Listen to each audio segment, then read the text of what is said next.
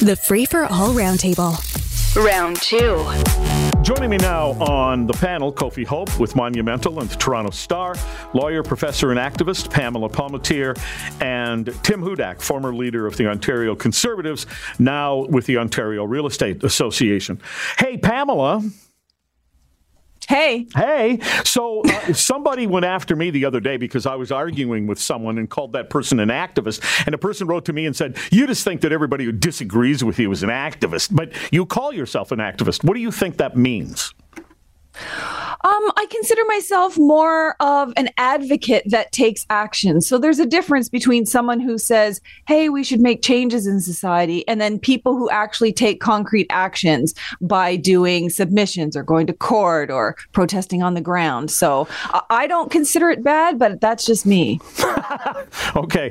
Tim Hudak, I had made comments on the radio and written a newspaper article where I was decrying the lack of information coming out of Metrolinx, and then I surmised, but not without some, people telling me some nudge, nudge, wink, wink kinds of things, that maybe actually Metrolinx, in their lack of communication to some degree, wasn't the problem. Maybe they were getting orders from up above from the government. And now we see this story in the Star. Doug Ford government interfered in Metrolinx tree removal communications, according to emails. Is that a bad thing, or is ultimately it's the province that's responsible anyway? Well, here's a bad thing. Does the province have responsibility over Metrolinx ultimately? Yeah, absolutely. And that means helping to set direction. Here are the priorities. Here are the time frames. Here are the consequences if you don't build projects on time and on budget. But babysitting emails, this was stupid, and it was just plain wrong. And look how this backfires on you, right? If you actually want to build public trust, Jerry, if you have to knock down trees or some buildings to build transit to get millions of people moving again, be transparent about it. See, here's what we're going to do. Here's the pluses, here's the minuses, and our rationale behind it. But man, I hope some junior staffer in the minister's office telling them not to inform local MPs to try to disguise how many trees are coming down that ultimately bite you right back in the butt, and it's just stupid and wrong. Well, this whole thing, Kofi, is so controversial anyway, which every time there's a, hold on, we got to talk about this or about that, we don't build transit, which is what Toronto seems to excel at, and then it's just stupid to add this into the mix. Yeah, Jerry, I would agree with you there. I think part of the issue is accountability, right? Like, we need a regional level transit strategy. It doesn't make sense to have every little city building transit separately. But the good thing about when you have it at the local level is people are much more accountable to local issues. They're talking to their councillors, city councils talking about it. With Metrolinx, in many ways, it's really just accountable to the Premier's office. And what we've seen, whether it's with how businesses got killed along Eglinton with the crosstown or now with the trees, is Metrolinx seems very disconnected from local concerns. And that's a problem that has to be fixed. We need regional solutions, but we need a lot more kind of local accountability and openness to feedback. Accused OPP shooter was out on bail due to Indigenous identity. Now, this is an individual who had been convicted before of violent offenses, had a lifetime ban on ownership of possession of a weapon, but there he was out on the road and killed an OPP shooter. And Paula, the idea that, or Pamela rather, sorry, that we make court decisions based on race seems to me to be institutional racism and a bad idea. Well, and it's a good thing that that's not what the court does, because what the court's doing is following the criminal code, which, 718(2) sub E specifically says all available sanctions other than imprisonment that are reasonable in the circumstances is for all offenders, with a particular attention to the circumstances of Aboriginal offenders, not their identity. So it's a little bit of the media misunderstanding what that law is. So any person, Indigenous or not, who's had a very troubled past can be considered for other sanctions just in prison. And that's the law. But race is specifically mentioned, and he is out due to Indigenous identity. No, he's not out due to Indigenous identity. He's out due to the fact that he and his family have been the victims of racism and violence and poverty and lack of education and support and all of these other things. That's why. He could have been non-Indigenous and got the same scenario. But the reason why they're saying, please pay attention to the circumstances of Indigenous offenders is because they're targeted by police for racism. They're over-incarcerated at alarming rates, and the numbers aren't going down. So this judge is like, well, this is the law. These are things that we're supposed to do. I'm very cognizant of my responsibilities, and it's rare to see judges actually act in that manner. So I would say that's a good thing. And keep in mind, he's an alleged offender. Well, no, he was also a convicted offender of violent offenses and had penalties against him that he was not following. So, Tim Hudak, this just ties, unfortunately, too neatly into the extreme need for bail reform in this country. Absolutely. I like every day, Jerry, I listen to your news talk and you learn something new.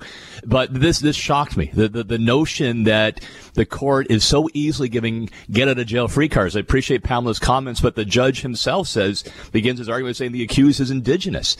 And I think who hurts the most in this, I would imagine, are those Indigenous communities, whether on reserve, off reserve, that see criminals, several-time losers, back in their midst. Do you think they like it that this guy was on? I don't believe that for a second. The courts should not be giving out get out of jail free cards because now you see what happens. Kofi, what's your reaction to this?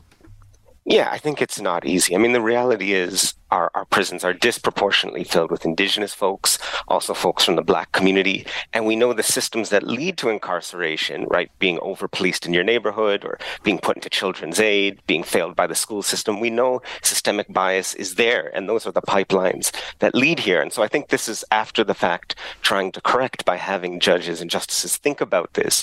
But is it going to be right every time? No. Should an incident cast a shadow on the entire policy? I don't think so either.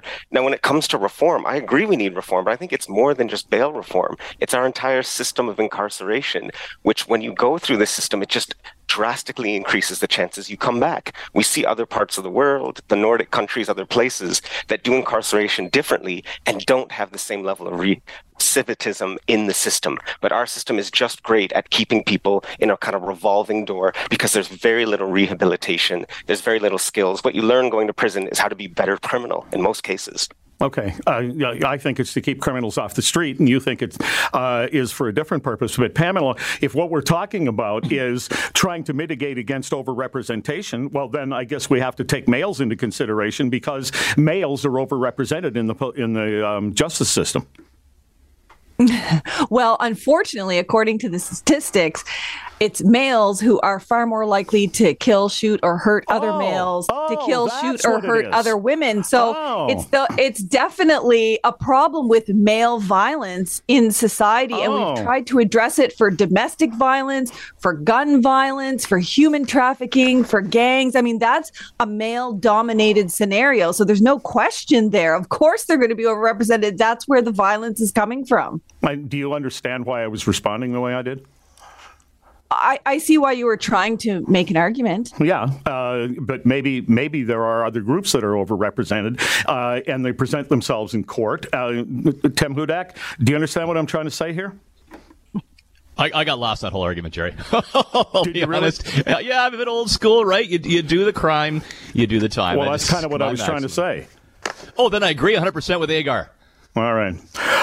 Builders are seeking extensions on Toronto's new vacant homes tax. What's the Ontario Real Estate Association position on a vacant home tax? Our view is you got to get at the underlying problem. You got to create more homes that average people can actually afford to start building their lives and their greatest investment. Every ounce of energy that you dedicate to try to find out some way to tax, then to look it up and then do the inspections and look at their water usage, their hydro usage. That's a pretty big bureaucracy in the appeal system. Wouldn't that energy be better put to seeing how we can get more homes built faster that people can actually afford? Pamela, do you think it makes sense to tax people when they have made a decision on their own personal property not to get renters in there and have to deal with the landlord and tenant board and all that stuff?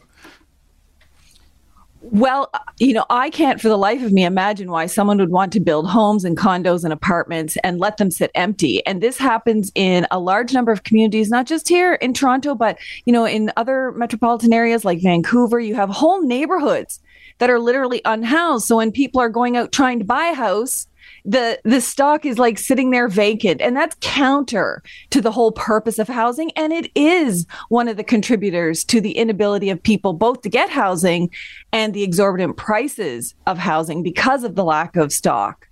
But I've heard from people, Kofi, even this morning, as we've talked about this. I'll give you a specific example. A person wrote and said, my mother passed away and we were considering renting the property out, but we realized that if we come up against a bad tenant, the landlord and tenant board won't help us. The person will just sit there not paying the rent, and we just don't want to deal with it. Yeah, and I can understand people saying that, but I think part of the key things is this: housing is a human right? Every human being has a right to have appropriate housing. We're not able to deliver that right now in this country. It is a crisis, and we need significant measures. I think Tim's right. Supply is a big part of it, but it's not simply supply, because the housing industry, like any other industry, people are in it to make money, to make the best profit. That's why we've seen so much supply come on. That's one-bedroom condos. It's not appropriate. And so I do think there's a role for government to encourage, while also encouraging supply, to encourage things to be built that are appropriate. There is an argument here to say, well, if these houses aren't being sold and are sitting there, but they're brand new, is part of that about the price of it? And can this create an incentive to lower that price? I'm not really 100% sure where I stand on this issue, because I think in any policy, there's unintended consequences. You've got to see how it goes. You need to change it. You need to adapt it. So I'd be open to hearing more arguments around it. But I think in general, a vacant home tax makes sense, because people are treating these things like monopoly, buying houses as investments all over, and then leaving them there when people don't have a place to put over their head. Okay, I'm sure it feels good to say that housing is a right, but then if it's my right to have a house, why do I have to pay for it? And I wish I had time to have you answer that question. This is News Talk 1010. Catch the Roundtable, Round 1 at 7:45, Round 2 at 8:45. Weekday mornings on More in the Morning. News Talk 1010, Toronto.